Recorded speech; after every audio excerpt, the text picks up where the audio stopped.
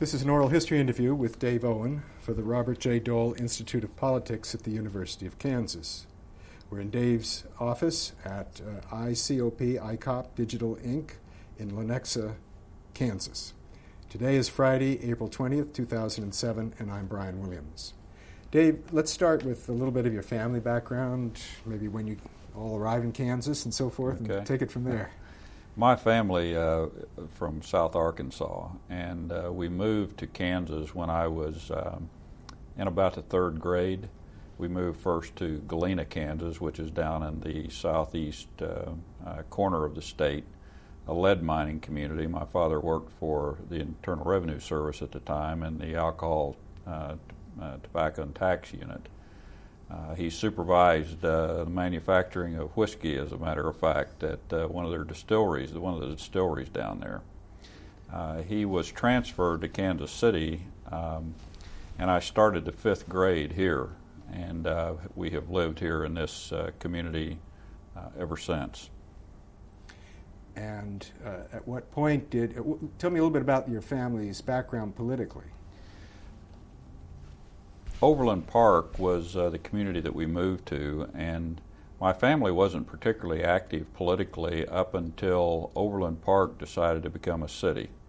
And that was, I'm trying to remember back when that occurred, but it had to be in the 50s, 1950s, and Overland Park decided to incorporate and elect a mayor and city council.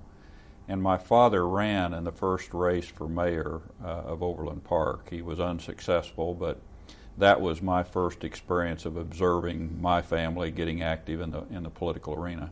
Was that a partisan position he ran for? No, it was not. Although he was a Republican, and he was beaten by a gentleman who was very active in the Democrat Party at that time. But as I recall, it was a nonpartisan election.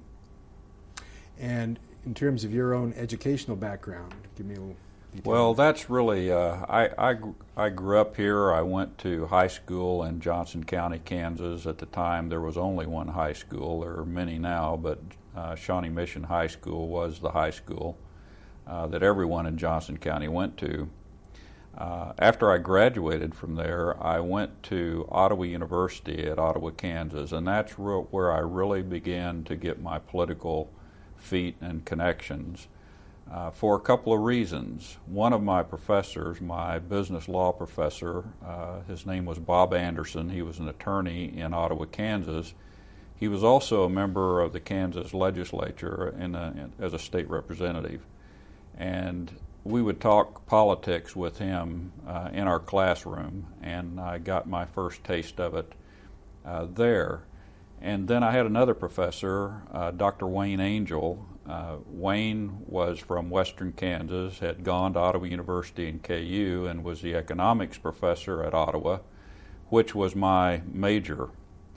And Wayne ran for the state legislature and took Bob Anderson's place in the state legislature. And again, there was a lot of political discussion in classrooms with him. As I got to my senior year at Ottawa University, Bob Anderson was very active in politics, and there was a race for governor between Huck Boyd, who from Phillipsburg, Kansas, and John Anderson, attorney from Johnson County, Kansas. And Bob Anderson was supporting Huck Boyd, and he got me involved in Huck Boyd's campaign, and that was really kind of my first entry into politics. And we formed a Young Republicans Club at Ottawa University, and I was the president of that. Well, Wayne Angel went on to become, as I got out of college, more interested in moving up. And so after I graduated, Wayne ran for the U.S. Congress from the 3rd Congressional District here that covered Johnson County and Franklin County, where Ottawa was located. And he asked me to help, and I became the Johnson County chairman for Wayne Angel for Congress. And that's really where I built my political base, was working for him in that race. And he was unsuccessful, but I had done a good enough job that the opponents in that race all came to me to see if I would join them, and the eventual winner, Larry Wynn, who served in Congress for many years, I worked on his campaign in the general election. after after that happened, there was a redistricting going on in the Kansas legislature because of reapportionment of population, and Johnson County picked up one state Senate seat. And I was interested enough at that point, it just occurred to me one day, I can do this. And so I looked at the political landscape and I saw that there were 3 incumbents in the state Senate and 1 new spot. And so I just arbitrarily said, okay, those guys get spot 1, 2, 3, and I went to the courthouse and filed for position number 4. And I began to systematically use what I'd done with Wayne Angel's campaign and my activities in the county, and I put together a very, very strong organization right down to the block level in every city in Johnson County. And once we had the organization in place, I held a big party down at what used to be the place to do this at the Glenwood Manor Hotel, and I invited everybody I knew in politics plus my campaign committee, and all we did that night was bring my campaign committee across the stage and introduce them, and so people would get up and say, I'm Dave Owen's campaign chairman in Leawood, Kansas, Ward 3, Block 3, or whatever it was. And after that was over, an interesting thing happened.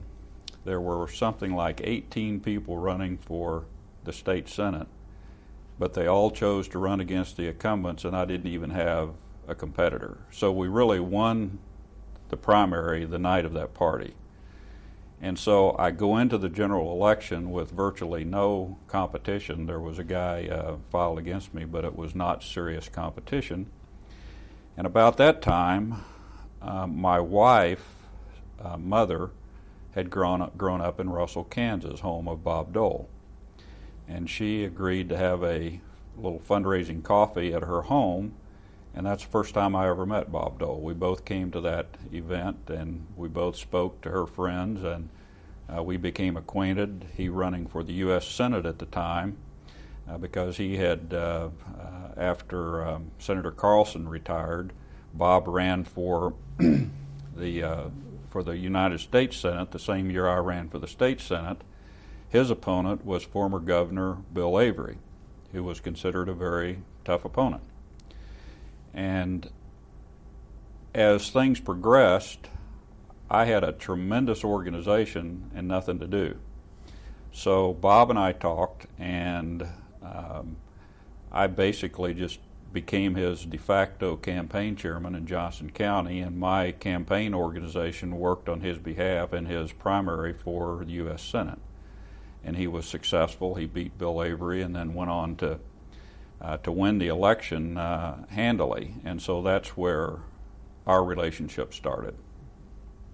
At the same time you were becoming politically active, were you pursuing any other professional life? Or? Yes, I was. At the time all of this was going on, I was working for a local bank in Johnson County, the Overland Park State Bank.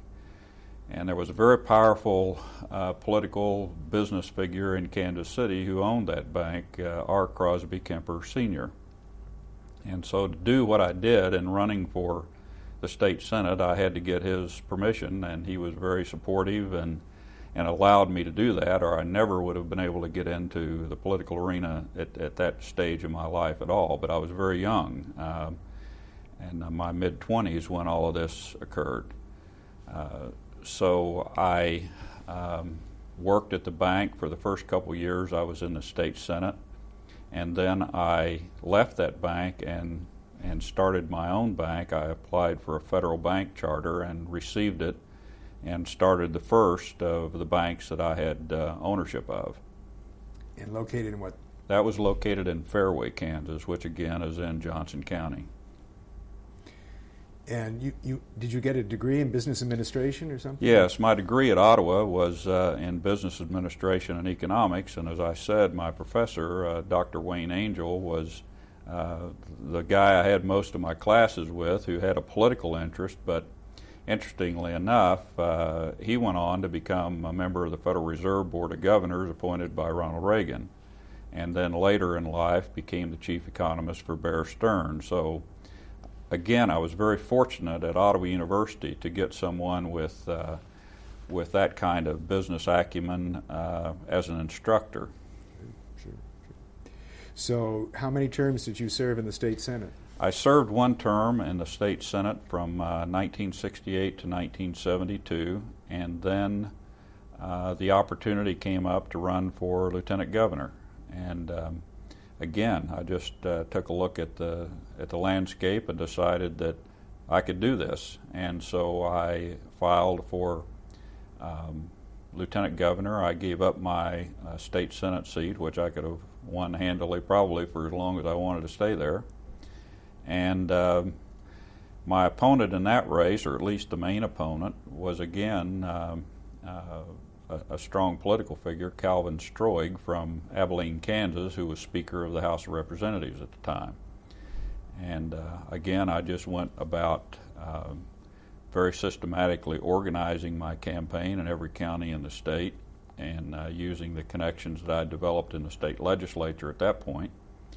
And I won that race very handily.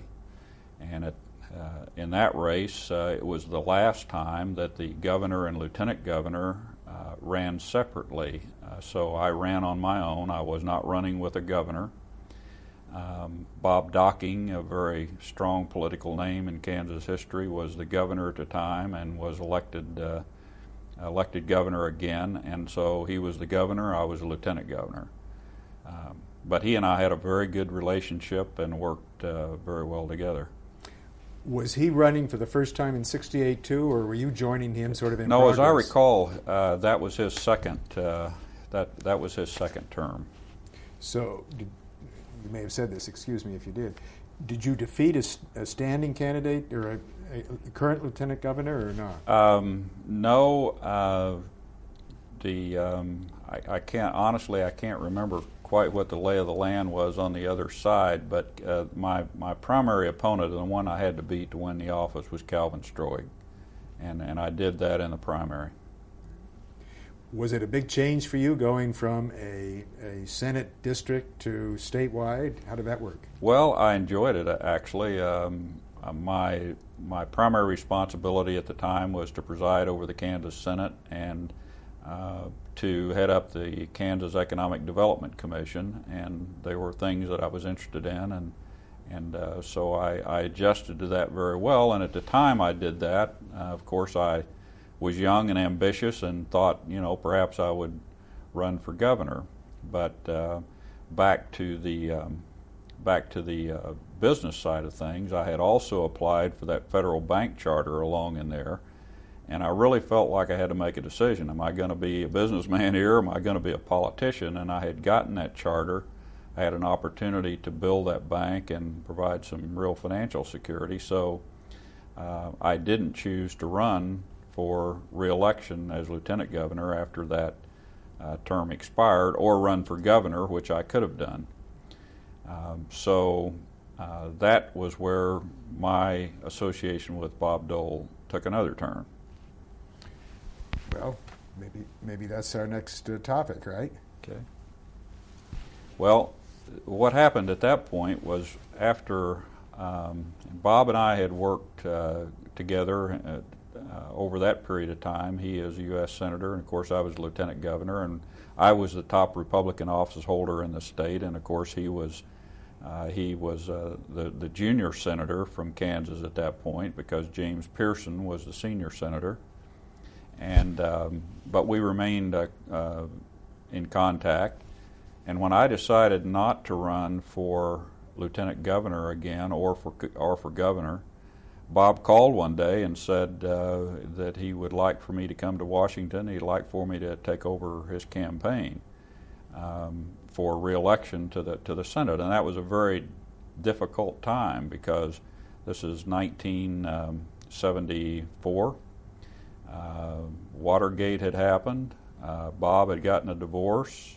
Bill Roy was a very aggressive campaigner, and Bob's campaign was pretty much in disarray.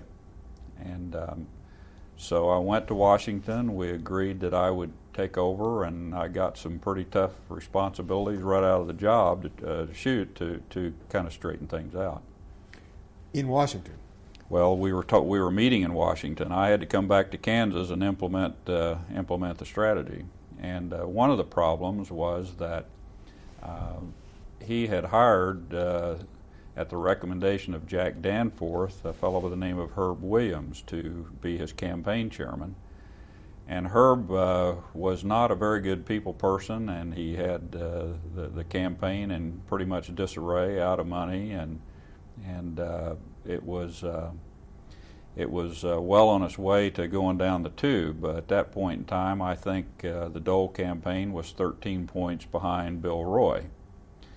And so the first thing I had to do was figure out a way to get Herb Williams to resign and get out of the way without causing a lot of disruption. And so I met with Herb and told him that, in my opinion, the campaign was going down to defeat if we didn't do some things, and clearly I didn't think he was up to the task, and convinced him to resign. Well, he did resign, but in resigning said he was about to write a book about Bob Dole. So Bob quickly got him a job at the Republican National Committee, and that ended that squabble. So I took over the campaign. I went to Topeka. I sat down in the campaign office and began to look at what was there, and I quickly discovered that all we had was a mountain of bills and no cash. And so I called Clint Ingstrand in Wichita, Kansas, an oil man there, just a fine gentleman, strong supporter of Bob Dole, and I told him what the dilemma was, and asked if he could put some kind of a fundraiser together to at least get us out of the hole so we had a fighting chance. And Clint called a fundraising meeting at the Petroleum Club in Wichita. I went down, I told him what the situation was, and I walked out with a little over $100,000 in checks, which was a lot of money in those days. And we got our bills paid up. We got the campaign back on track. Again, I kind of brought my campaign organization into the Dole campaign because there wasn't a strong organization at that point. So with my campaign organization coming in, that's what built the platform organizationally to take it from there. And we're talking late July, early August, and of course the election's November, so we didn't have a lot of time. And so we began to very systematically, aggressively go after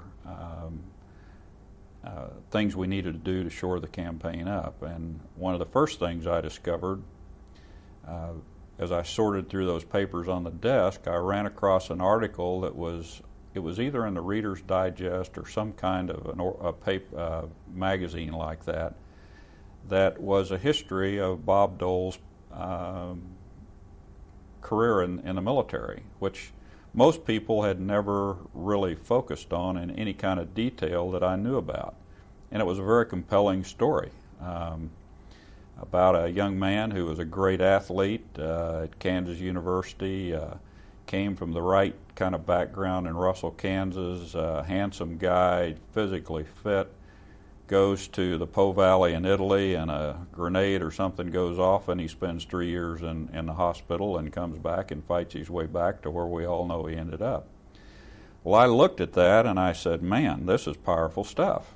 And so I put a flyer together, and the words at the top of that flyer were just the word guts, G-U-T-S, in big black letters. And I organized with the help of a lot of other people. I want to hasten to say, a lot of other people got involved in all of this. But it was my job to kind of orchestrate it, and we put a statewide whistle-stop tour together, and we went to every little community in Kansas and motorhomes and whatever we could scrounge up, and we just went up and down Main Street passing out these guts handouts. And I think that is the first time that Kansans ever came to grips with what Bob Dole had gone through to get where he was in the world today. So that was the start. And then we had a we had a PR firm from Boston, Hill Holiday. Jack Connors was the head of that. He's become a very distinguished businessman, very successful businessman in Boston. I just talked to him the other day for the first time in several years, but he's still around. And Jack had produced a lot of commercials for Bob. Most of them were kind of the typical sort of campaign commercials that you would see for, two old people talking about their Social Security check, or, the typical kinds of political ads, and we were just getting pounded. And Bob Docking had a guy in Kansas who did his political advertisements in years past, and they were just very simple but straightforward. And I cannot remember the guy's name that did these, but all it was a guy sitting on a stool with a cigarette, smoking a cigarette, and he would just take the hide off of Bob Docking's opponents, and it was very, very effective. Well, we just kept going down in the polls, so I called Jack and I said, Jack, if you don't come up with something that's more hard-hitting, I'm going to make one of those Docking-type commercials down at Channel 4, and we're going to put them on the air and get rid of this stuff that we're showing. And I actually did that. I went down to Channel 4 in Kansas City, Missouri. I got my own version of Bob Docking's Man. I sat him on a stool, and we began to make commercials to just take the hide off of Bill Roy.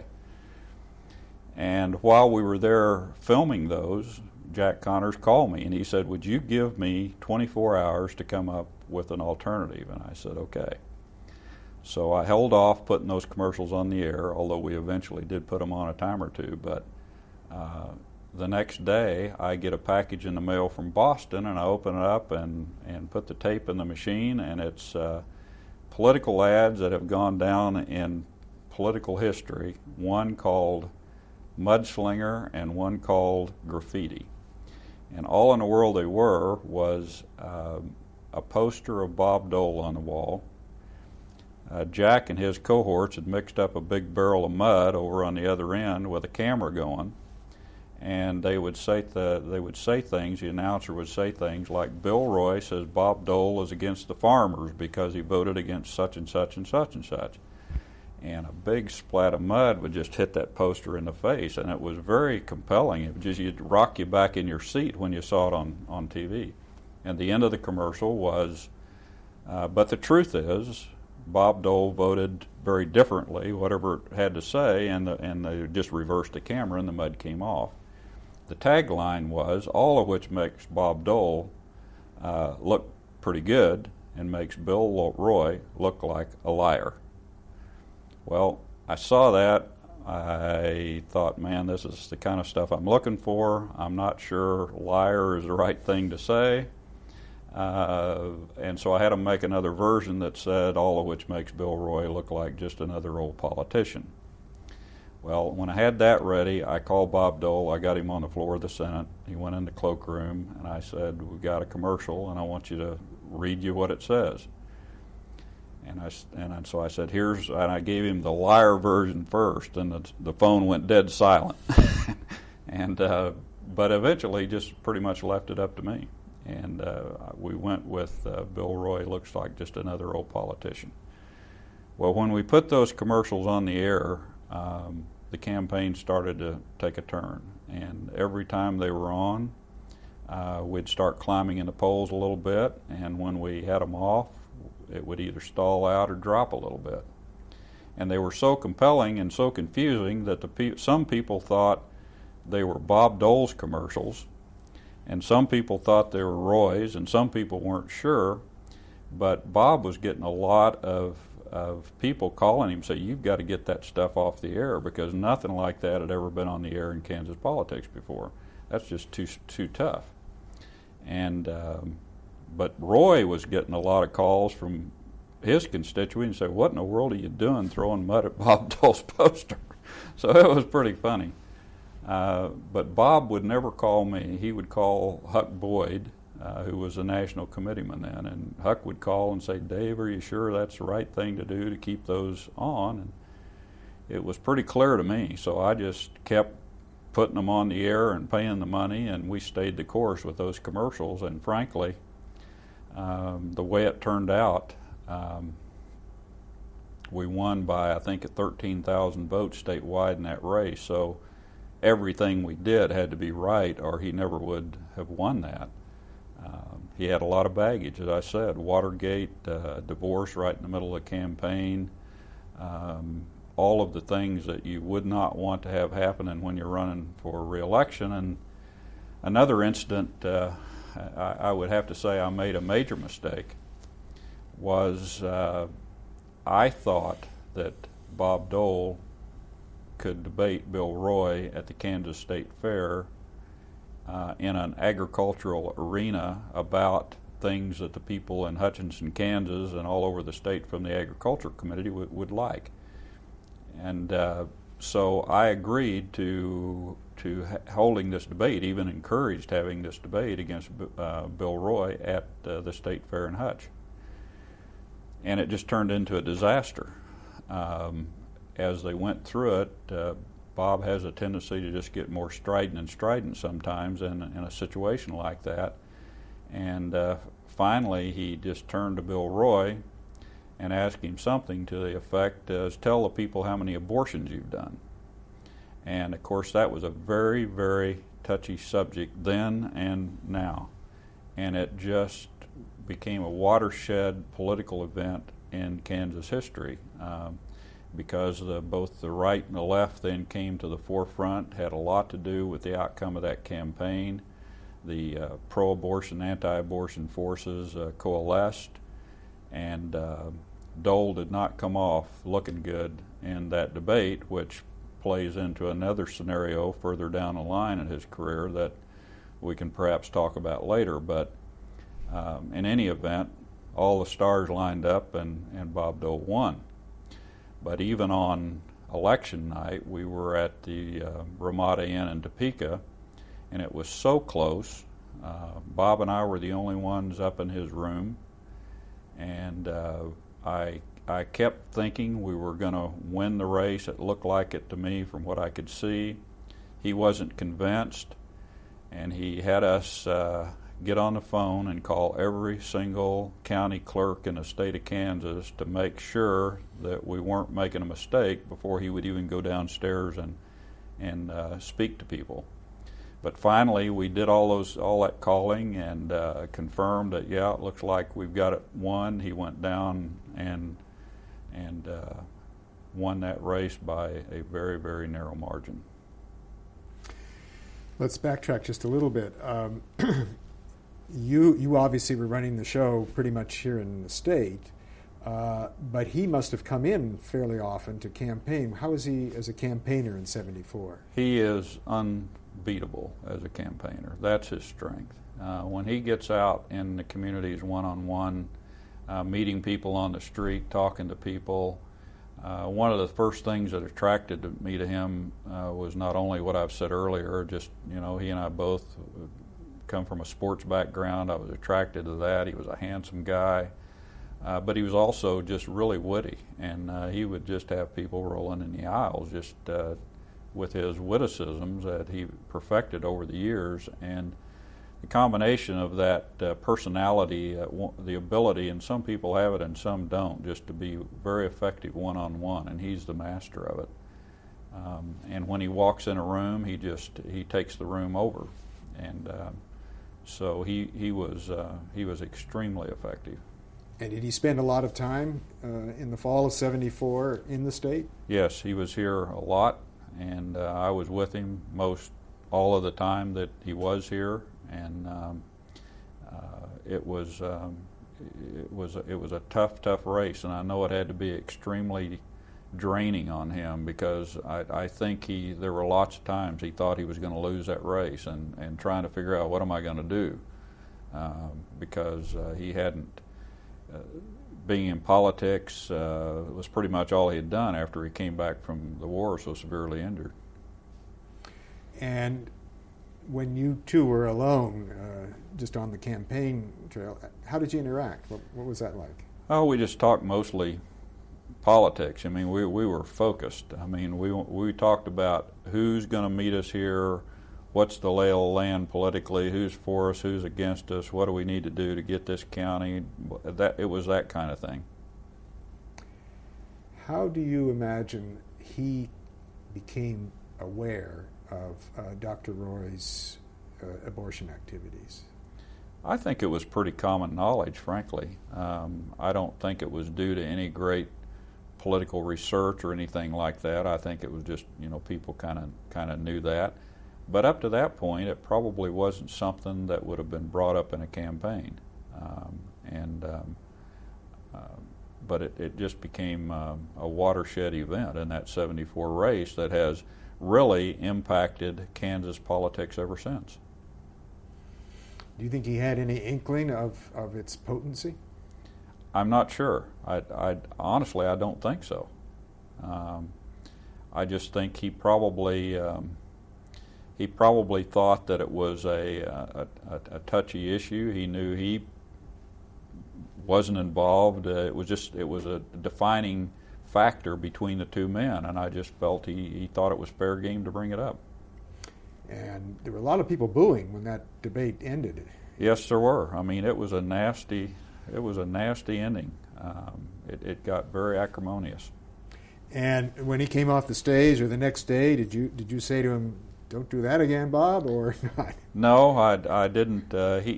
I don't remember that day toward the end of it much. I don't think we were then together after that for a day or two, but it was clearly, and nobody had to tell him. He knew that was a mistake. So, for the rest of the campaign, he didn't go there again. Is that right? Pretty much. I don't remember him doing much along that line after that.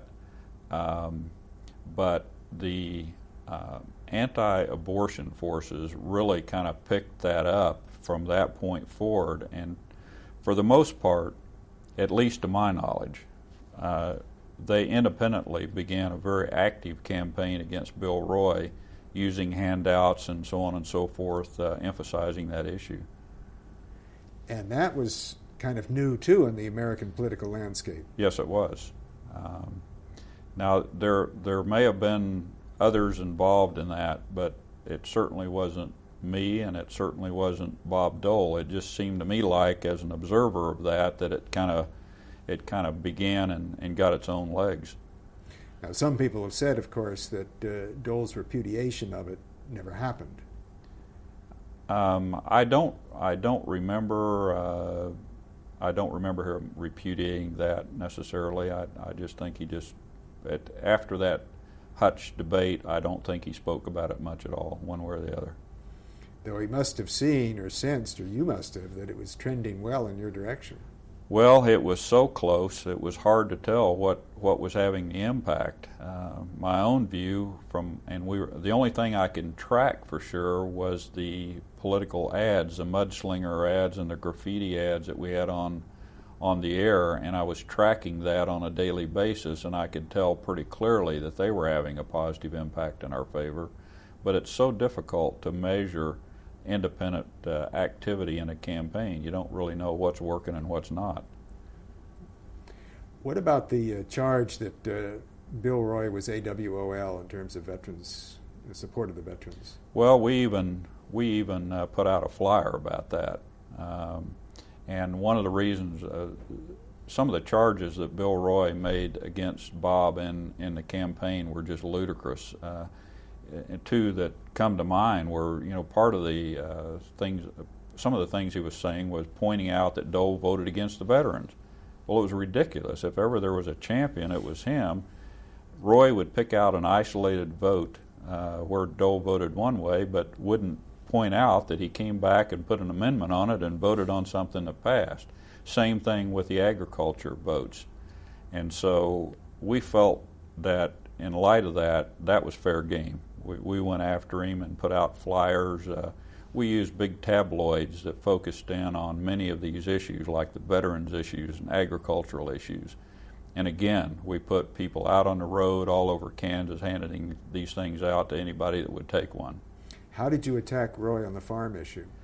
It was pretty much, again, about his lack of knowledge on the issues and his absenteeism on voting on some things that were critical to the state of Kansas. Was that a common political technique before then, do you think? Do you comb through a sitting member of Congress's record and find some time when they supposedly voted against something? It was the first time I'd ever seen it. I mean, it may have been going on around the country. I don't know, but it was the first time I had personally had any connection with it.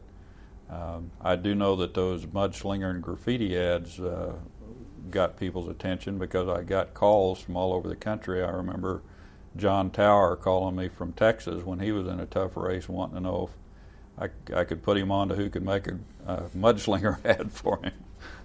So you hadn't copyrighted mud. No.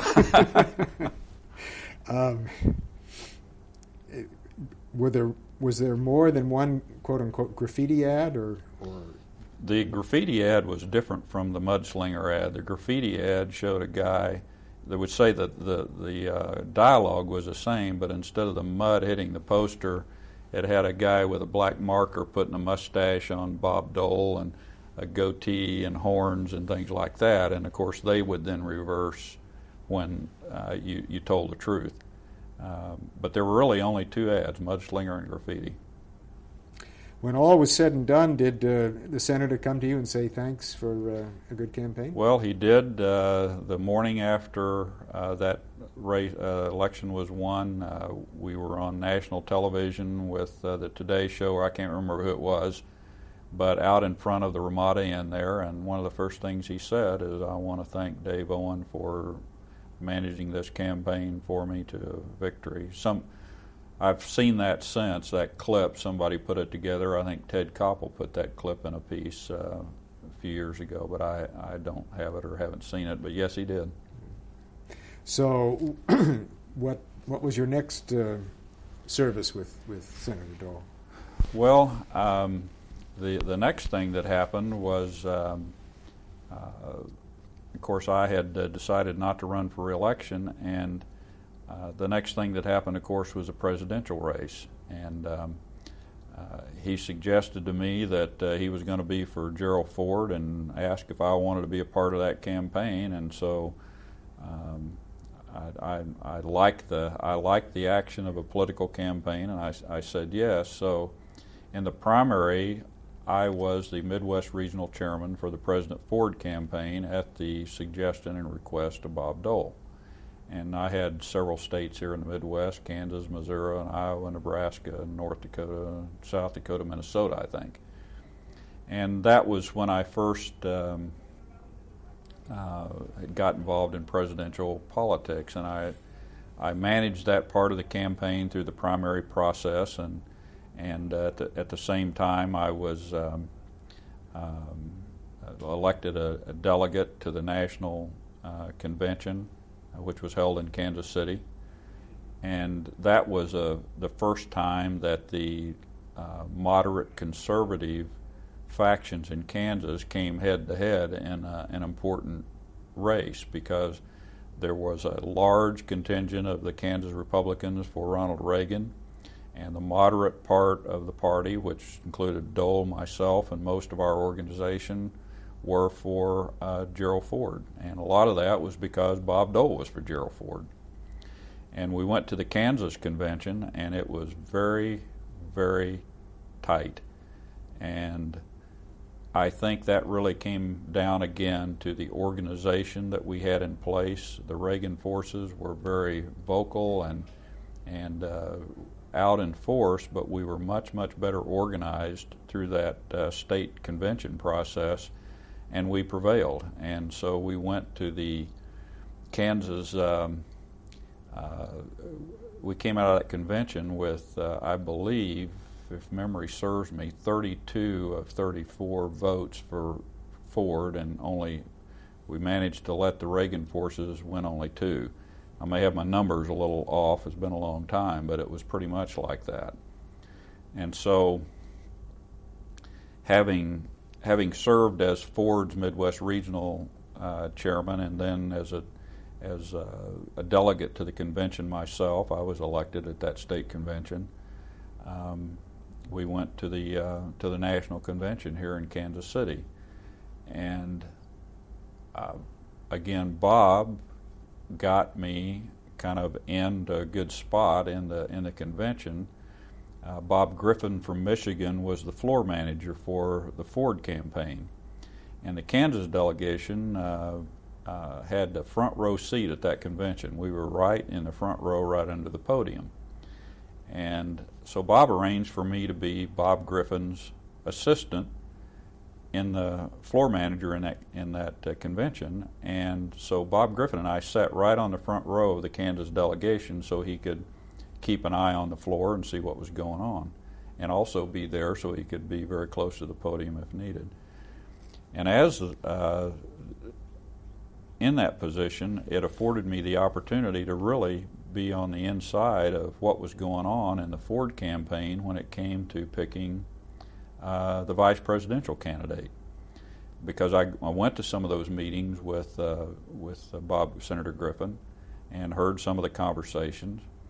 And after a time or two, it became clear to me that nobody really had made up their mind who ought to be the vice president. I mean, Howard Baker was being talked about, John Connally was being talked about, other names which are escaping me at the moment, but there was no clear consensus. And so I went back to the Kansas delegation and I said, we don't have anything else to do here. Let's do something that's fun. Why don't we see if we can help move Bob Dole's case along to be potential vice presidential candidate? So our strategy was pretty simple. We split the whole country up, the states up, the different people in that 32 people that were the Ford people, and in twos we would go to the delegations of these other states and people we knew, and we'd say, hey, we know you're for John Connally, but if Connally doesn't win it on the first ballot, would you be for Dole? Or if Baker isn't on it, would you be for Dole? Or what Richard Kleindienst, I think maybe, was another one. And so that was our strategy, and we just did that systematically, and we would get them their commitment. Yeah, if Connally doesn't get it, we'll vote for Dole. It was just like that easy. So as it got down to the end, I could tell that we were making some progress, because when the Ford people would run the traps in these various states, they were getting back the feedback that I had hoped would happen, and that was, well, we're for Baker, but we also kind of like Dole, and Dole's name was always getting mentioned. And when it really got down to it, I think Dole, in his own mind, thinks that he tried to stay real tight with Lynn Nofziger in the Reagan campaign, and probably thinks that it was, the Reagan campaign that made the suggestion in the final analysis. Who knows? But I know that what we did sure didn't hurt anything, because President Ford even mentioned to me after the fact that he was surprised at how many people were talking about Bob Dole when they were polling those states. So in any event, when it all came out in the wash, Bob Dole got selected. What do you think was the Reagan strategy there? I think the Reagan folks going into it thought they were going to win that nomination. I mean, I think they thought just the power of Ronald Reagan's personality was going to save the day, as opposed to Ford, and that the pardon of Nixon would be the tripping block that would make it happen. And it just didn't. But they're supporting Dole as the VP nominee. What was behind that, do you think? Well, I don't think there was anything. I don't think they had any strategy on that subject at all. It was more Dole trying to get Nofziger to tell Reagan, if Ford ever asked you who you would select, would you mention my name? I think it was that simple. So then, were you involved in the campaign? Well, as it happened, after the night that Dole was appointed to selected to be vice president, there was a doorway under the podium that went right back under the podium, and after after he won, I was sitting on the front, and Senator Griffin and I just walked through that doorway back there and talked to Dole then, and I had known Stu Spencer going back years before when he was involved in a state governor's campaign here in Kansas for a Republican candidate, Rick Harmon.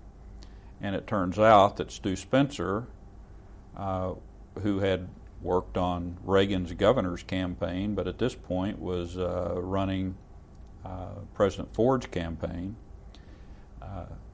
he then became aware of how close I was to Dole, the fact that I'd worked on Ford's campaign in the primary. I went back to Washington shortly after the race and walked into Dole's office, and Stu Spencer came in, and we just all three went into Dole's office, and it was almost, Spencer kind of went through a scenario like this. Well, you know, we got to get this campaign started. Somebody's got to run your end of it. Dave here knows you. He's worked on the Ford campaign. Why don't we make him the chairman of the vice presidential campaign? Now, whether Dole really wanted to do that or not, I don't know, but that's how it came out, and so I took over his end of the campaign in the general election of the 76 race. Big responsibility. It was a big responsibility, and the very first thing that happened was Ford went with Dole to Russell, and I went to, and then Dole went from there on to Seattle, I believe it was, to speak to the American Legion or the VFW, I can't remember, as his first official act of the campaign. And President Ford went to Vail for strategy meetings, and I went to Vail to represent Dole in those initial strategy meetings. Somewhere I've got some notes of those meetings, and the one I remember so vividly, we were in President Ford's condominium there in Vail, and the other people in attendance were in addition to me, were John Connolly, Nelson Rockefeller, Alan Greenspan, Dick Cheney, and I think Don Rumsfeld, but I can't remember for sure. But it was at that meeting that the strategy began for how the campaign was going to be run. And I remember one interesting thing, and I even made notes of it at the time, that Nelson Rockefeller turned to President Ford and he said, "Mr. President, I would highly suggest that you start building up America's oil reserves, because the Shah of Iran is not going to last long, and we depend on that for so much of our oil supplies." And little did anybody know how all of that would unfold over the years, but he was right on. And so Dole then arrived in Vail, and there was a press conference, and President Ford was answering questions, and the subject got off on the potential debates. And President Ford said yes, he intended to debate Ronald Reagan, and somebody asked in the audience, just asked Dole, says, "Do you intend to debate Walter Mondale?" And Dole just said, "Well, I'll debate him anytime, anywhere," or something. I mean, it just, and all of a sudden, he was in it, whether he wanted to be or not. And so I just immediately went to Stu Spencer and I said, "Stu, you are making, if we let this happen, this is a disaster. I mean, he is not going to do well in these kind of debates, and I want to get you the proof." And I got a can of film of that Hutch debate, and I gave it to Stu, and I said, "Watch this. You don't want this to happen." And so eventually, the campaign went on, and I became the point man to negotiate the debate rules with Walter Mondale, and my two compadres in that were Senator Jacob Javits and Ted Stevens. And so we set out to establish the ground rules of the debate between the two. Dick Moe, as I recall, was on the other side of that. He was Mondale's chief of staff, I think, and a guy who ended up being a big pollster in the Democrat Party, whose name escapes me right now. We're on the other side, but I finally convinced Ted Stevens and Jacob Javits that this wasn't a good idea, and we ought to try to get this torpedoed if we could. And so we became very difficult to deal with. And we would agree to things and change our mind and do whatever we could do. And but eventually the debate took place, and it took place in Houston, and it'll go down in history, I suppose, in that election, that as he got toward the end of the debate, Dole made a comment about that the Democrats had started all the wars or something to that effect. I can't remember the exact language, and it became another big issue, just like the abortion issue became in the Kansas Senate campaign.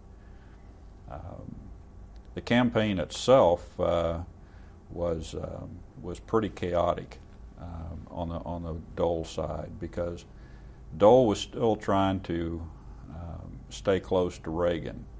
And so here's Reagan defeated by Ford, and all of a sudden all of these guys started coming on our campaign, the Bob Dole for Vice President campaign, from the Reagan camp. And it just, so I had Larry Speaks, who had come over from the White House to be the head of our communications. We had advanced guys from the White House on our staff, and then we had all of these Reagan people that came in, like Len Nofziger and Charlie Black and Paul Russo, and I can't remember them all, but it wasn't it was not a good situation in terms of people mixing together and working for a common cause, and so there was a lot of dissension. And I would have to say that one of Dole's weaknesses is he doesn't really, he's always looking for another angle. He will never give people the kind of support they need to really run something effectively. And so, Len Nofziger was always trying to undermine me in the running of the campaign, and Dole wouldn't take a position, and it just got to be a mess, frankly. But we got through it and got to the end of it, and on Election Day, if there had been a few more votes in Ohio and Hawaii, Ford would have been elected. What was your position relative to Stu Spencer, is it? Stu Spencer? Mm-hmm.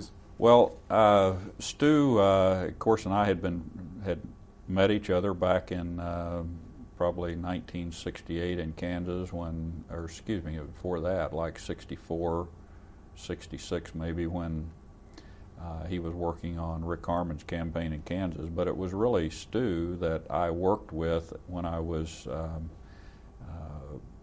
working as the regional chairman for the Ford campaign in the primary. He was in charge. He was the guy I reported to. And so that's why he was so quick to suggest that I be the guy, because I was one of the few people in captivity that knew Dole that well and had been working on the Ford campaign. So he was the one who suggested that that I take that role and supported me in that. So he stayed with the Ford side. He stayed with the Ford campaign, correct. Did Dole ever express to you regrets for having made the Democrat war comment? No, I've never heard him say that. This is fascinating stuff. You're a real eyewitness to history here, or a player, of course. So let's move on then to the next campaign, I guess. Well, after that campaign was over, it was almost just very shortly thereafter that I was in Washington, and we went over to Dole's apartment, and he was talking about, what do I do next, and so he recognized that he had some fence mending to do, I think, and so that the next thing that really happened was campaign-wise was, I guess, his 1980 race for president. And in that race, I was really busy with my business, and I didn't get immediately involved in that race. What I did do, however, was while Dole was running for president, I put his re-election campaign together for the U.S. Senate, and really kind of did it just using the people that we'd worked with in the past, and put a very strong organization together statewide, began raising money for him, and collected a war chest to run a Senate race. And as that race kind of unfolded, I went up to Iowa when the Iowa caucuses were going on, and helped with that. And I was one of the speakers for Dole at some of the various caucus sites, and I remember, I can't remember the town we were in, but it was Barbara Bush that was speaking for President Bush that night, and Phil Crane, I remember Phil Crane being there at that particular caucus, and a few other people, but I spoke on Dole's behalf and helped through that process because Iowa had been one of my states in the Ford campaign process. And then Dole asked me to go to New Hampshire and just make an assessment of what I thought that was all about. Well, when I went to New Hampshire, it was pretty clear that had he really focused in, he could have done pretty well in New Hampshire. There were a lot of people up there that wanted to be for him, but at that point in time, he was really staying pretty close to the Senate. He wouldn't go up to New Hampshire very often, and it was just clear that the race just wasn't going to go anywhere. And I told him so. I thought, you would have had a chance, but the way you've run it, I don't think this is going anywhere, and you need to decide if you're running for the re-election to the U.S. Senate. And it was at that point he asked me, because Kansas had voted to have a primary that year. They don't always do it. It was, you voted one way or the other, and that year there was going to be a primary. And he was afraid that he was going to get embarrassed in the Kansas primary, if potentially, and of course that was important because if he didn't do well there, he was going to run for re-election, or at least, although I think he was really thinking about not running. I mean, I truly do. I think he was thinking about not running for re-election. But in any event, he asked me to call all of the other presidential campaigns and ask them not to enter the Kansas primary. So I called Phil Crane, I remember distinctly, I called the Bush campaign, and I ended up speaking with George Jr., now President Bush, trying to convince him that his father shouldn't enter the Kansas race. I called Jack Ranson on behalf of John Connally's campaign, and I have to say none of them were very cooperative in that request.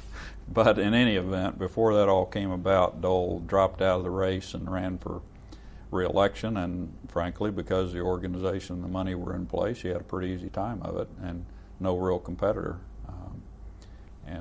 So that was that. I've got to change tape here, so Okay. let's stop for just Yeah. a moment.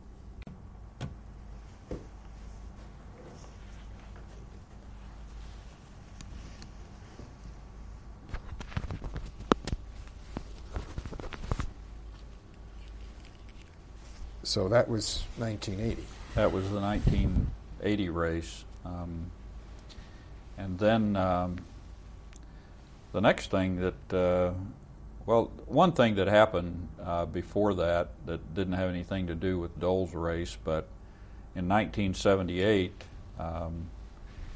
Jim Pearson retired from the U.S. Senate, and so there was a Kansas Senate seat open at that time, and I had thought for a long time I might be interested in that, but I was just too involved in my business and had too much financially at stake to do that.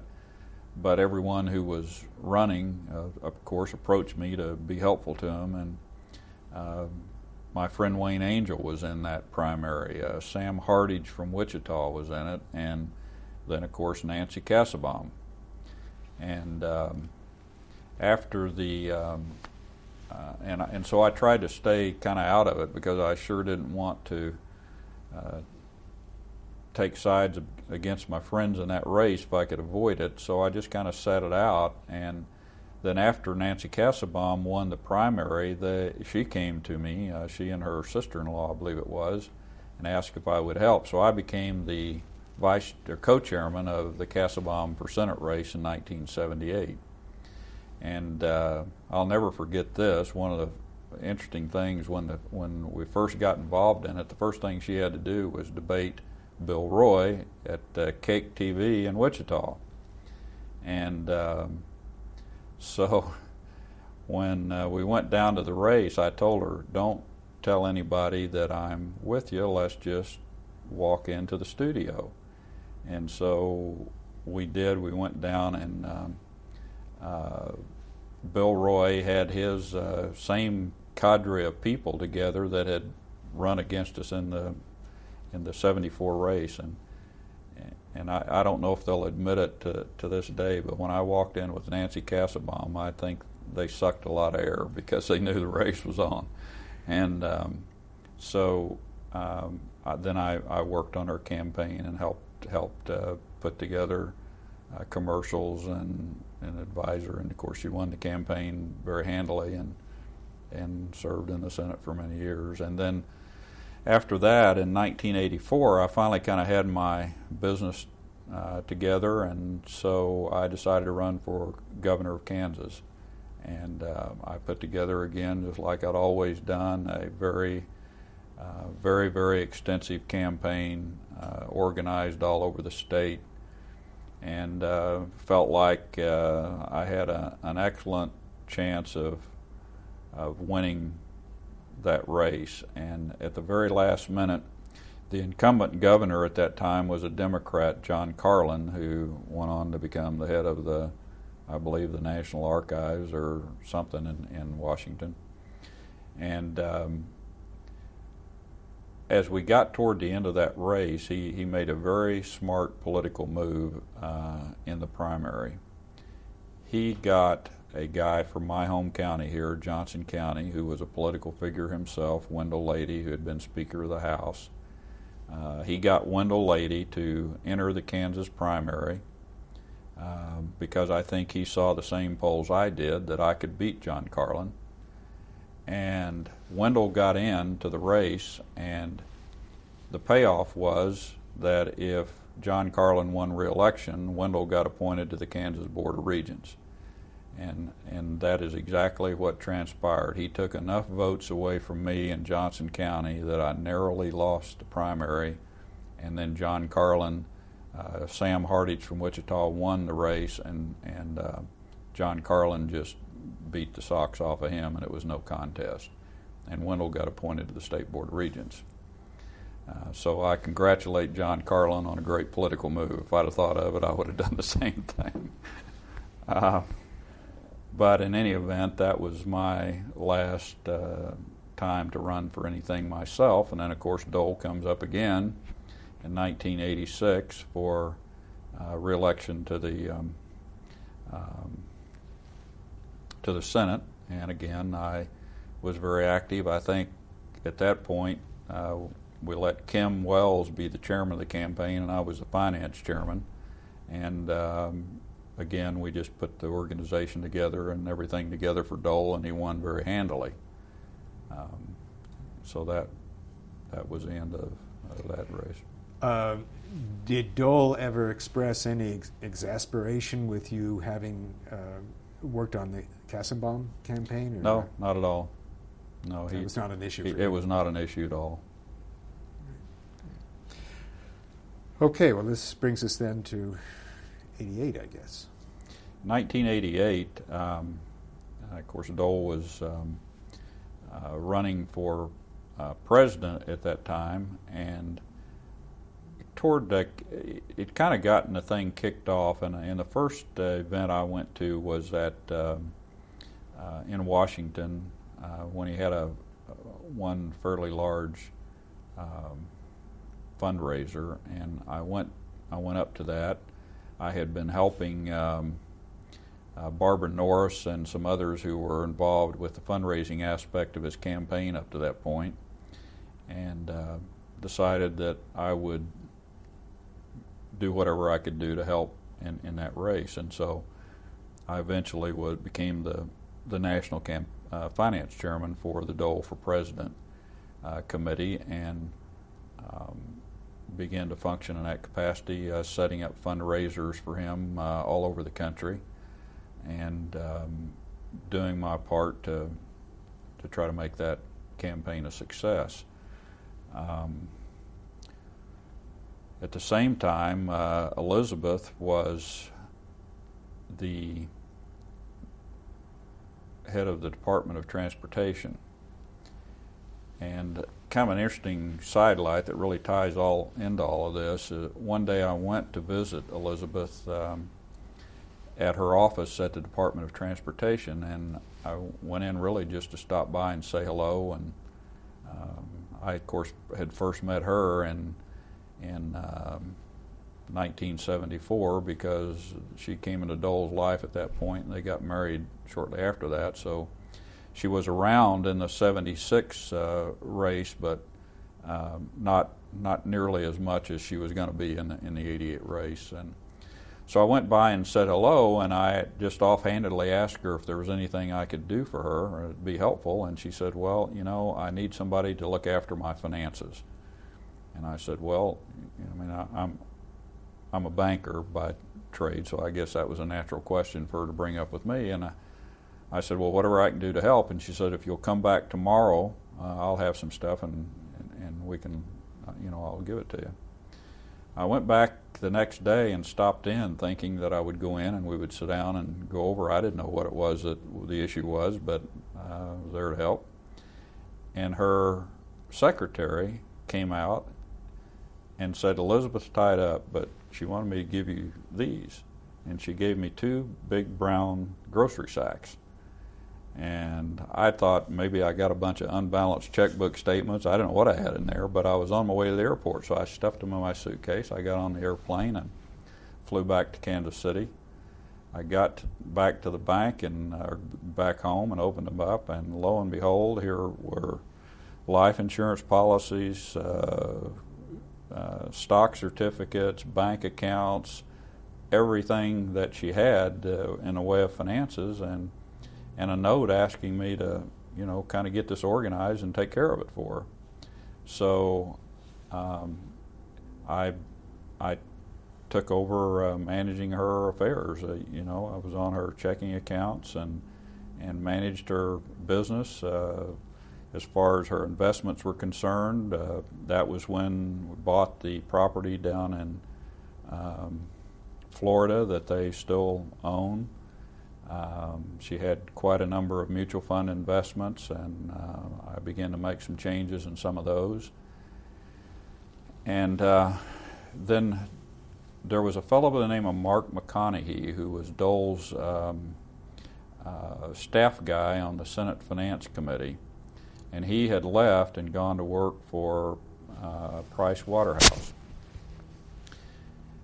And the Doles asked Mark to set up a blind trust for Elizabeth for her activities. And so he set that up, and I think one of the monumental mistakes in history was that he set this blind trust up, and named it the Elizabeth Dole Blind Trust.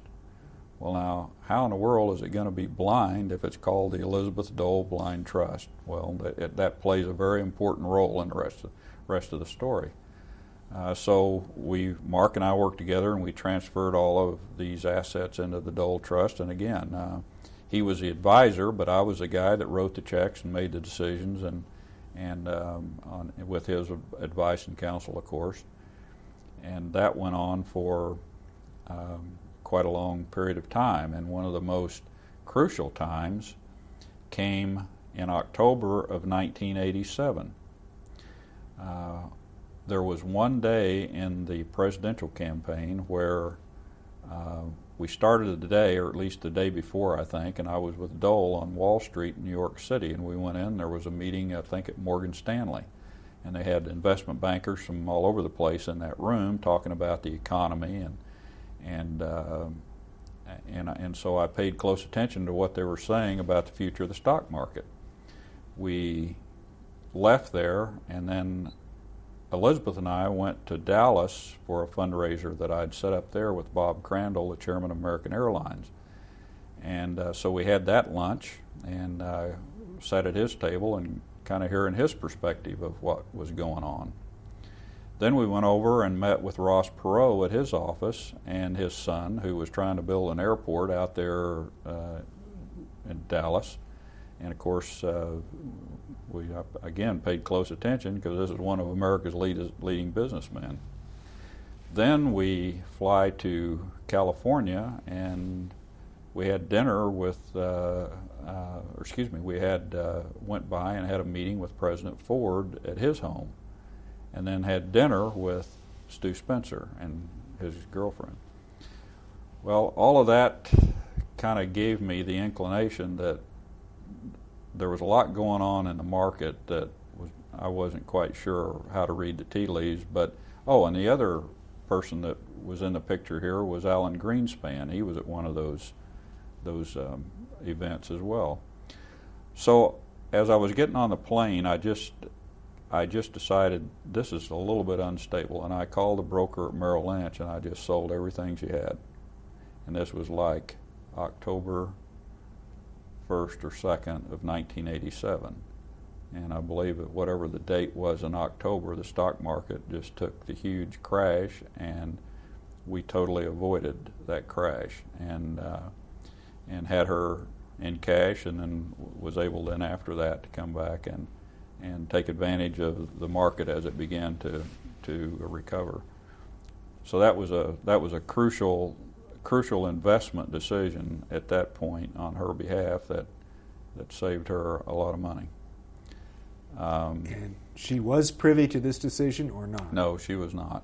I never discussed any of that with her. It was my job to make the decisions, and part of it was a blind trust, and she wasn't supposed to know, so she didn't. Had you been handling other people's money? No, other than just as president of the bank and that sort of thing. So, and the reason I say all this is because this all comes into play as it goes on down the line, because Elizabeth then asked me if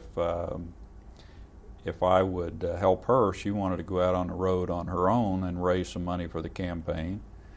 And so I set up a whole series of fundraisers for Elizabeth, and it was just she and I going out on these campaign trail to raise this capital. I think we raised $1.5 million in probably 60 days, just her going out and speaking. And the tagline in those races, I would always get up in my introduction and say, we've got two Doles here that could be president of the United States. Elizabeth is a very capable person in her own part, and of course we're running the campaign for Bob Dole, but it was that kind of spin that I always put on it, and she liked it.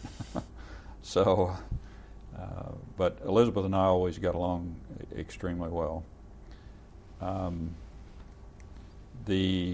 The turning point for me in that campaign, really a turning point in my life, was I want to say it was first part of November. I got a call from the Harris newspapers in Hutchinson, Kansas, who had been an adversary of Dole's his whole political career. And they had put a research reporter on the Dole campaign, and they were doing an investigation of me. And the reason they were doing that was because I was the person that everybody in Kansas knew was the closest guy to Bob Dole. And of course he was just getting ready to go into the Iowa caucuses against George Bush. And so they were scrambling around for anything they could come up with that would cause Dole damage going into the Iowa caucuses. And at Dole's request, back in, I guess it would have been 86, a fellow by the name of Mike Hayden was running for governor of Kansas and needed some help, and I raised some money for Mike and donated it to his campaign, a lot of it coming from my own personal businesses and activities. And I had taken every entity that I had control of and made a donation to Mike's campaign, and presented him with a check for checks totaling about $36,000 one day up in Topeka at the airport, right in the midst of a very tough campaign for him, which he eventually won. Well, when the attack came in the presidential race, when Dole was running in '88 against Bush, Lee Atwater was the campaign chairman for President Bush. And he implemented this attack or approach against me that he was feeding to the Hutchinson Daily News, and they began to investigate those campaign contributions that I had made to Mike Hayden in '86. And it launched an investigation by the Kansas Public Disclosure Commission of whether or not those contributions were illegal. And so we ended up having to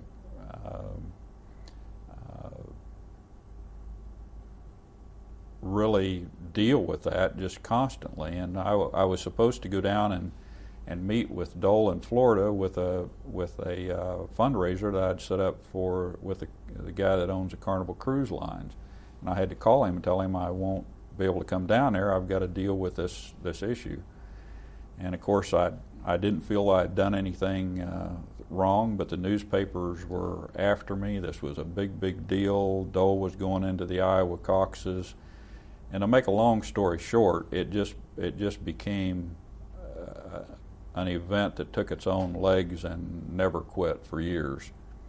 And so I resigned from the campaign as being the campaign finance chairman, thinking that would help, and if I was gone, they'd leave Dole alone. But of course, that didn't happen. And so he went into the Iowa caucuses and he won. And but my departure from the campaign, I don't know for sure, but I think it had an impact on the people there. And the thing that Dole's position on that was, from the day that first came up, after all those years, he never spoke to me again from that point forward, thinking that I had caused him great damage in the campaign.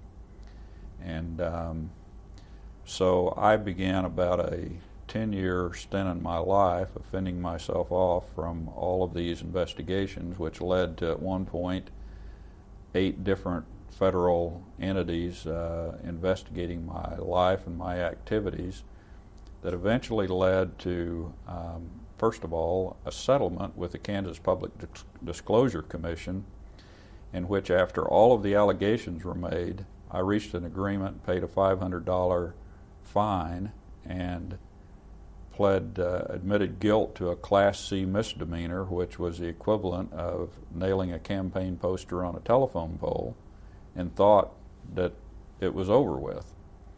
But there were a lot of people in Kansas, and this again goes back to the Ford-Reagan conflict, who carried a lot of animosity toward Dole and toward me over the way that '76 convention turned out.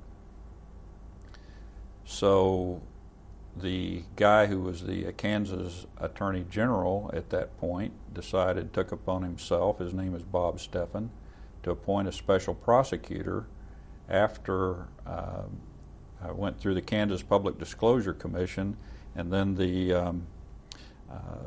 brought all these charges. We went to court. The Judge Piran here in Kansas, in Johnson County, reviewed all these charges and dismissed them all, saying there was no foundation for any of them. But that's when the politics came back in it again, and Bob Steffen appointed a special prosecutor. They came back on a federal charge and charged me basically with all the same stuff again. All of this drug on for 10 years probably.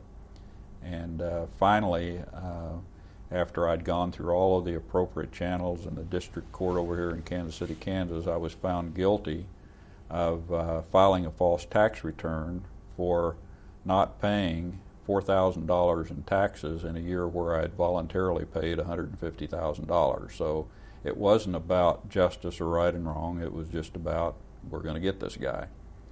And I spent 6 months in federal prison, and was released from federal prison in late 1994.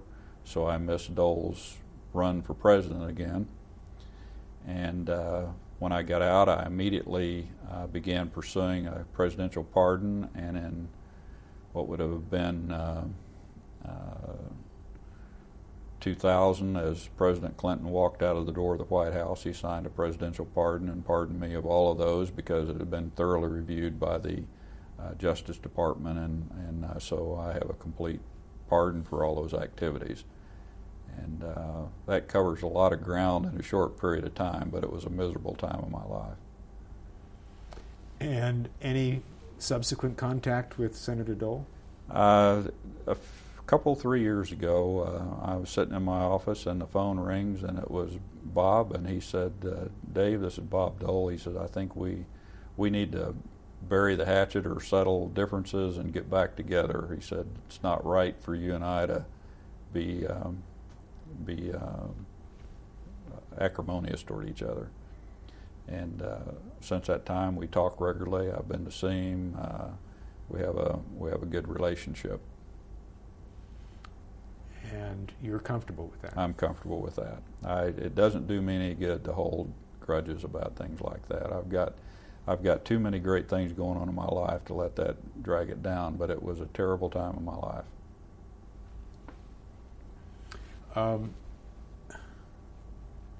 So your handling of Elizabeth Dole's finances was not the issue.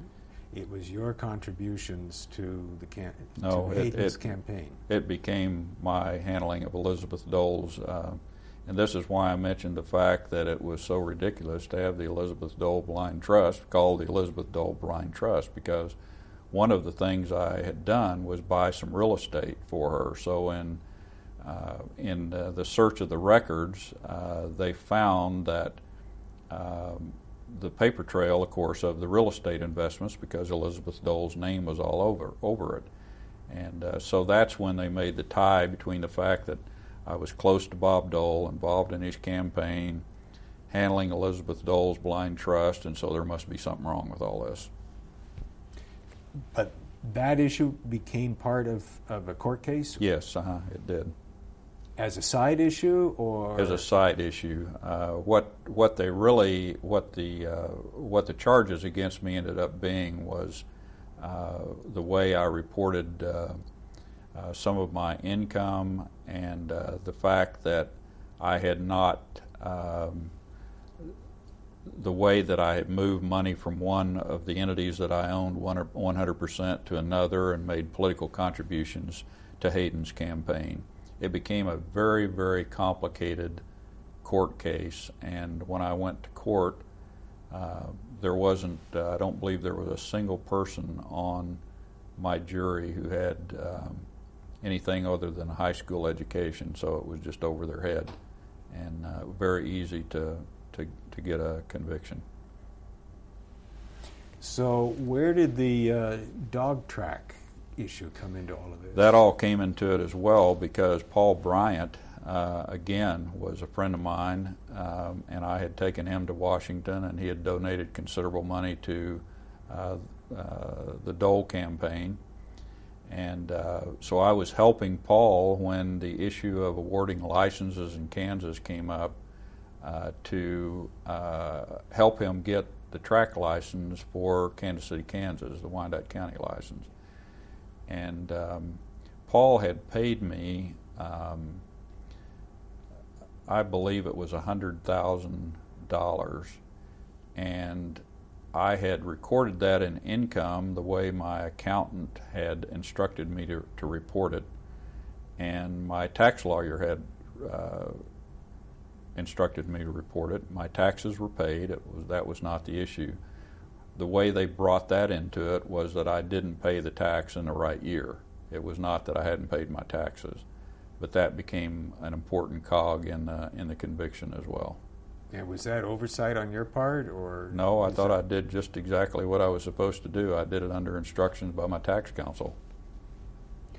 So sort of all of these things. Yeah, it was just one of those things where there were so many things that all just came to focus at the same time, and it was so confusing and so complicated. I'm not sure if I had been on the other side of it, I could have figured it out. So it was a tough deal. And be specific if you can. Who do you think was pushing this?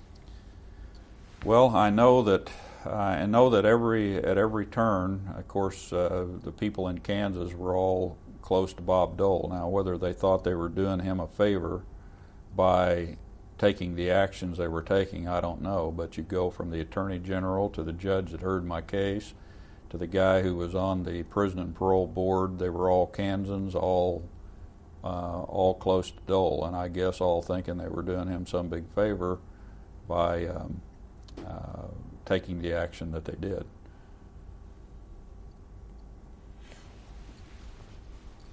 And then speak a little bit about your treatment in prison. Well, prison was that was an experience. When you go into a prison environment, I happened to go to Yankton Prison in South Dakota, Sioux Falls, South Dakota, and it's the most astonishing thing because my wife drove me up there. We went over and had lunch just like you normally do on a everyday kind of a basis, and then you walk over to that prison, you turn yourself in, they slam the door behind you, and your life changes totally. And there was a lot of effort to humiliate me. They gave me, clothes that had holes in them, clothes that didn't fit. I went over to report into the first cell that I was supposed to report to, a room, and the guard there says, he knew my name. He says, "We knew you were coming, Owen. You're in this room over here, 100 or whatever it was. There are three black Muslims in there. They hate white people, and I'm sure they're not going to like you. Welcome to Yankton."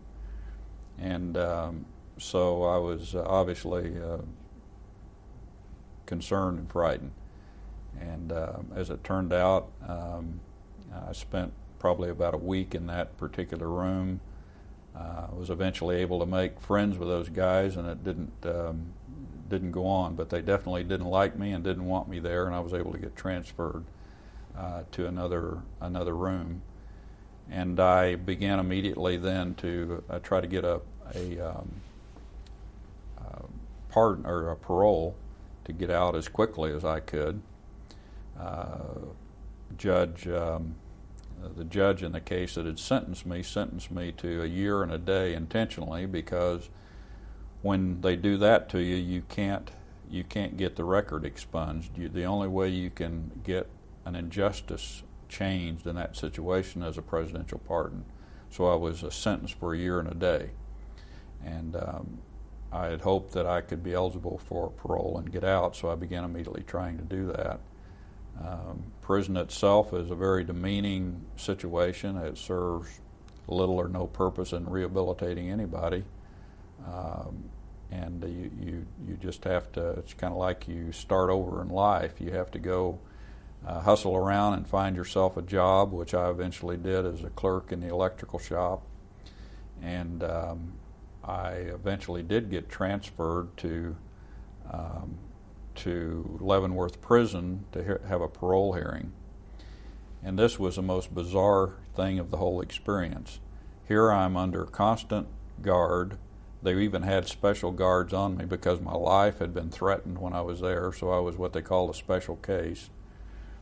And when they told me I was going to be transferred down here to Leavenworth for a parole hearing, I was astounded to hear that the way that worked was they released me at the front gate, somebody drove me to the airport, and I was on my own.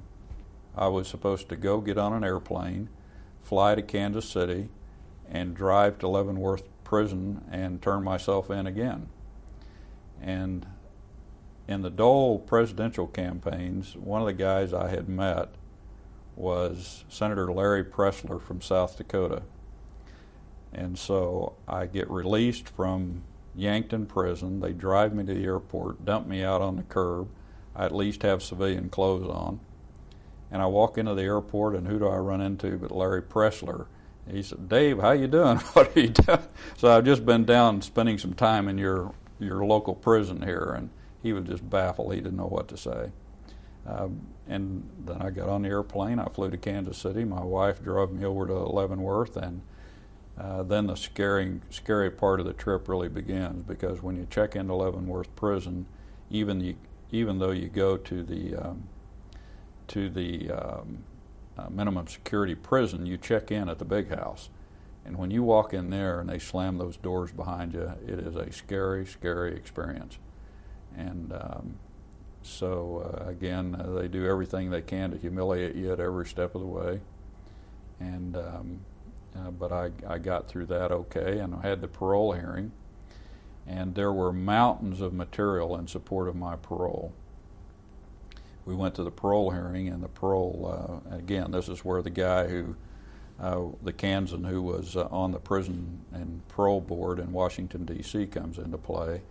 I walk into the parole hearing. I had my attorney, my accountant, everybody there, my wife to speak on this. We had submitted mountains of material for this parole hearing.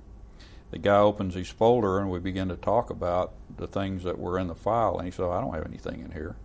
There's nothing in your file about all of this material you presented, and so I guess I have no choice but to deny your parole." And it was, again, a set-up deal to hopefully, if I didn't get the parole, then I would have to serve the full 1 year and 1 day. Well, immediately after that occurred, my wife got an attorney here in Kansas City, and we filed a habeas corpus motion before the federal district court. And to make a long story short, we finally got before Judge Richard Rogers in Topeka at the federal court. He was so incensed about what he saw and what had occurred to me through this whole thing. He ordered the federal marshals to go immediately to Leavenworth prison and release me, and also ordered that the Bureau of Prisons had no further control over my life whatsoever from that point forward, which was totally abnormal, because usually you have to stay under their jurisdiction for a period of time. But so I walked out of Leavenworth prison that day with the federal marshals there to make sure it happened, because in phone calls to the prison they were still trying to jerk me around and not allow, even though we had a federal judge's order, they weren't going to let me leave. And the federal marshals went down, and I got out. It was, again, surreal, because you walk out of there. I drove right from there to my office, went down, sat down at my desk, and began doing business all over again. So you left South Dakota, you came down here for a hearing. For a parole hearing. The hearing occurred, and then how long did you stay in Leavenworth? I was, I think, I was there for about 3 months in Leavenworth prison, from the time I had the parole hearing until the time that we could get the habeas corpus motion through the courts and get a ruling. So all told, how much time did you spend? I spent from February to October in prison. And again, another kind of bizarre thing that happened was in September of that year, my father died, and so I asked for special dispensation, not thinking I would get it, but they let me out of prison for 1 day to come to my father's funeral. And again, I was just on my own. Here I'm this dangerous guy they got to have under constant lock and key and guard, and they let me out 1 day, and I go to my father's funeral and go back and report back in. Of course, I guess they would do some pretty bad things to you if you didn't show up, but it just seemed totally bizarre to me. And you were unescorted? Unescorted. Do you know what the common practice is in Kansas with white-collar crime, where people go to serve their time? Not really. I don't know. Because you read all the time about people who get to these kind of country club prisons. but that wasn't for you. Well, people would say that would be the case, but when you're I think anytime you're in a prison setting where you're at a maximum security prison attached to it, it's a lot tougher because you have the same guards. They just rotate, and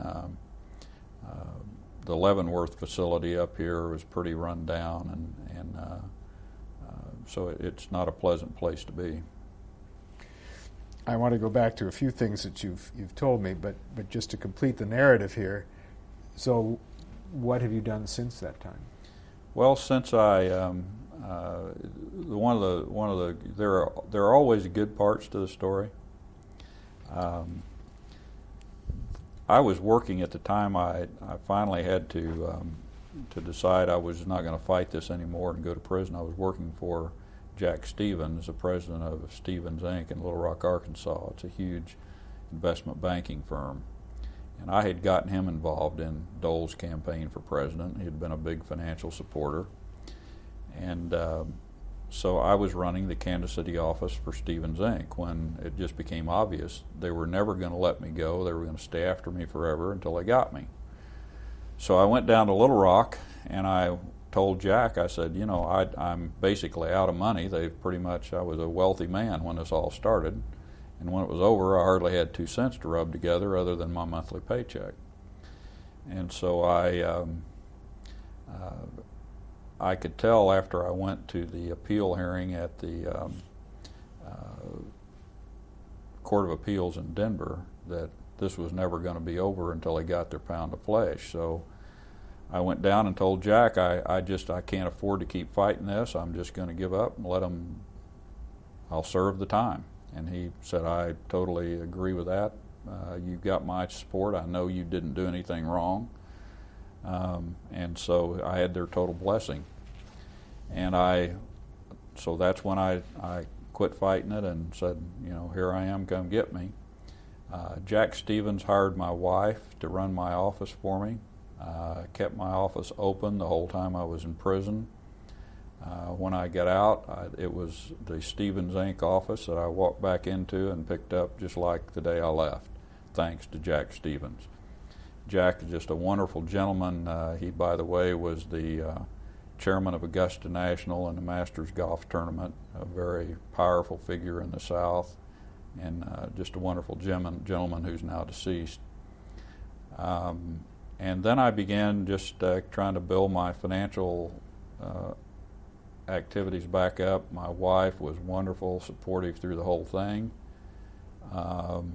I made personal investments over a period of time, and then this company we're in right now is really kind of another testament to perseverance, because I had made an investment in this company early on, and then it became obvious that someone needed to take over the leadership of it. And so I did that. I became the chairman and CEO of ICOP Digital Inc. We're a surveillance technology company supplying surveillance equipment for law enforcement. And in the process of doing that, we became a public company. And so we had to go through the approval process with the NASD, with NASDAQ, with the SEC, with the American Stock Exchange. And so you can imagine the hoops I had to jump through to explain what had happened and to get the approval of these federal agencies to permit me to be the CEO of a public company. And I am proud to say that we got that accomplished. This company is one of the fastest growing little companies in the NASDAQ stock market. We're very successful, and I think the future is very bright for ICOP Digital. And for Dave Owen.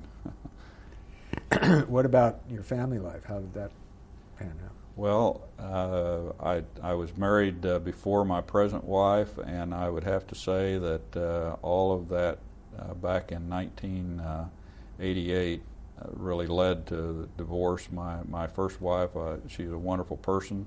It was just too much, and so we ended up getting a divorce, and then I remarried after that to my present wife, Laura, And it's Laura who helped me through all of the legal machinations and the habeas corpus motion, and stood by me through all of that to where we are today. And she's the president of ICOP Digital, and I'm the chairman. So just for the record, when did the divorce occur? What year was it? It occurred in 1992, I believe it was. Did you cover the appeal process in your? Did you speak about the Denver appeal? No, I don't believe so. You want to just cover that? Sure. The appeal, it was a 10th Circuit Court of Appeals, and again, at every turn, I kept running into people who had been appointed by Dole or in some form or fashion had a connection to Dole. And I'm not saying that he had anything to do with it. I'm saying that in every step of the way through this whole thing, the people on the other side of the table were his appointees or people that he had gotten in office one way or the other. And so when I went to the Court of Appeals, I really blame the attorney that I had more than anything else. You have a very short period of time in a Court of Appeals hearing to state your case. It's something like 20 minutes to tell them, what the basis of your case is. And my attorney, after fighting all of that, decided he had more important things to do than go to that appeal hearing with me, and so he sent an assistant who did a terrible job. And after a period of time, the 10th Circuit denied my appeal, and it was that point that my only choice was to appeal to the U.S. Supreme Court, and I just felt it was fruitless and useless, and here I am, come get me.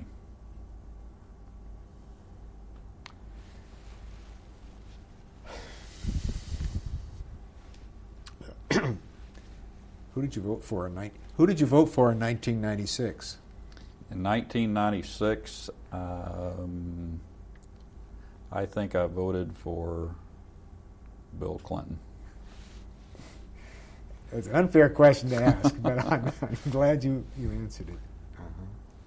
And interestingly enough, I born and grew up in South Arkansas in a little town that's just a hop, skip, and a jump from Hope, Arkansas, where President Clinton comes from. And when I watch him and see him and the experiences that he's had in life, it's so easy for me to relate, because we came from the same part of the country with the same kind of people and the same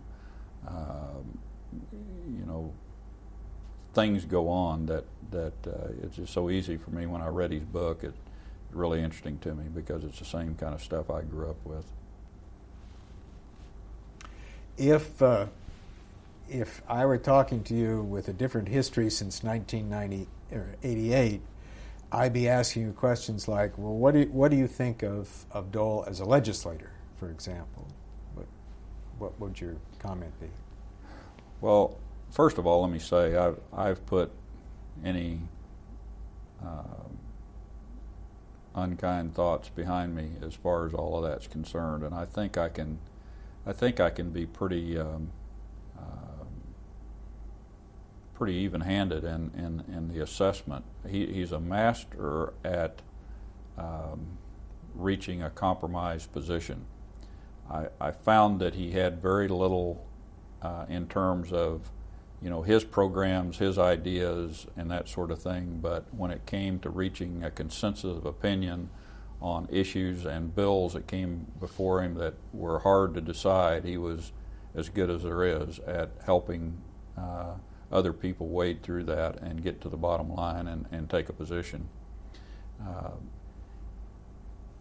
Whether it helped or hurt, I don't know. I think it probably helped. He doesn't come to a decision quickly.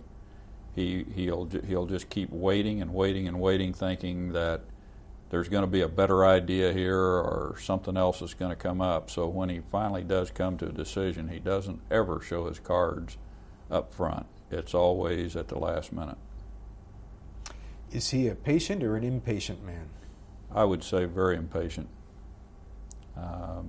He has very little patience for the people that work around him. Very insulting, frankly, to a lot of people that work around him.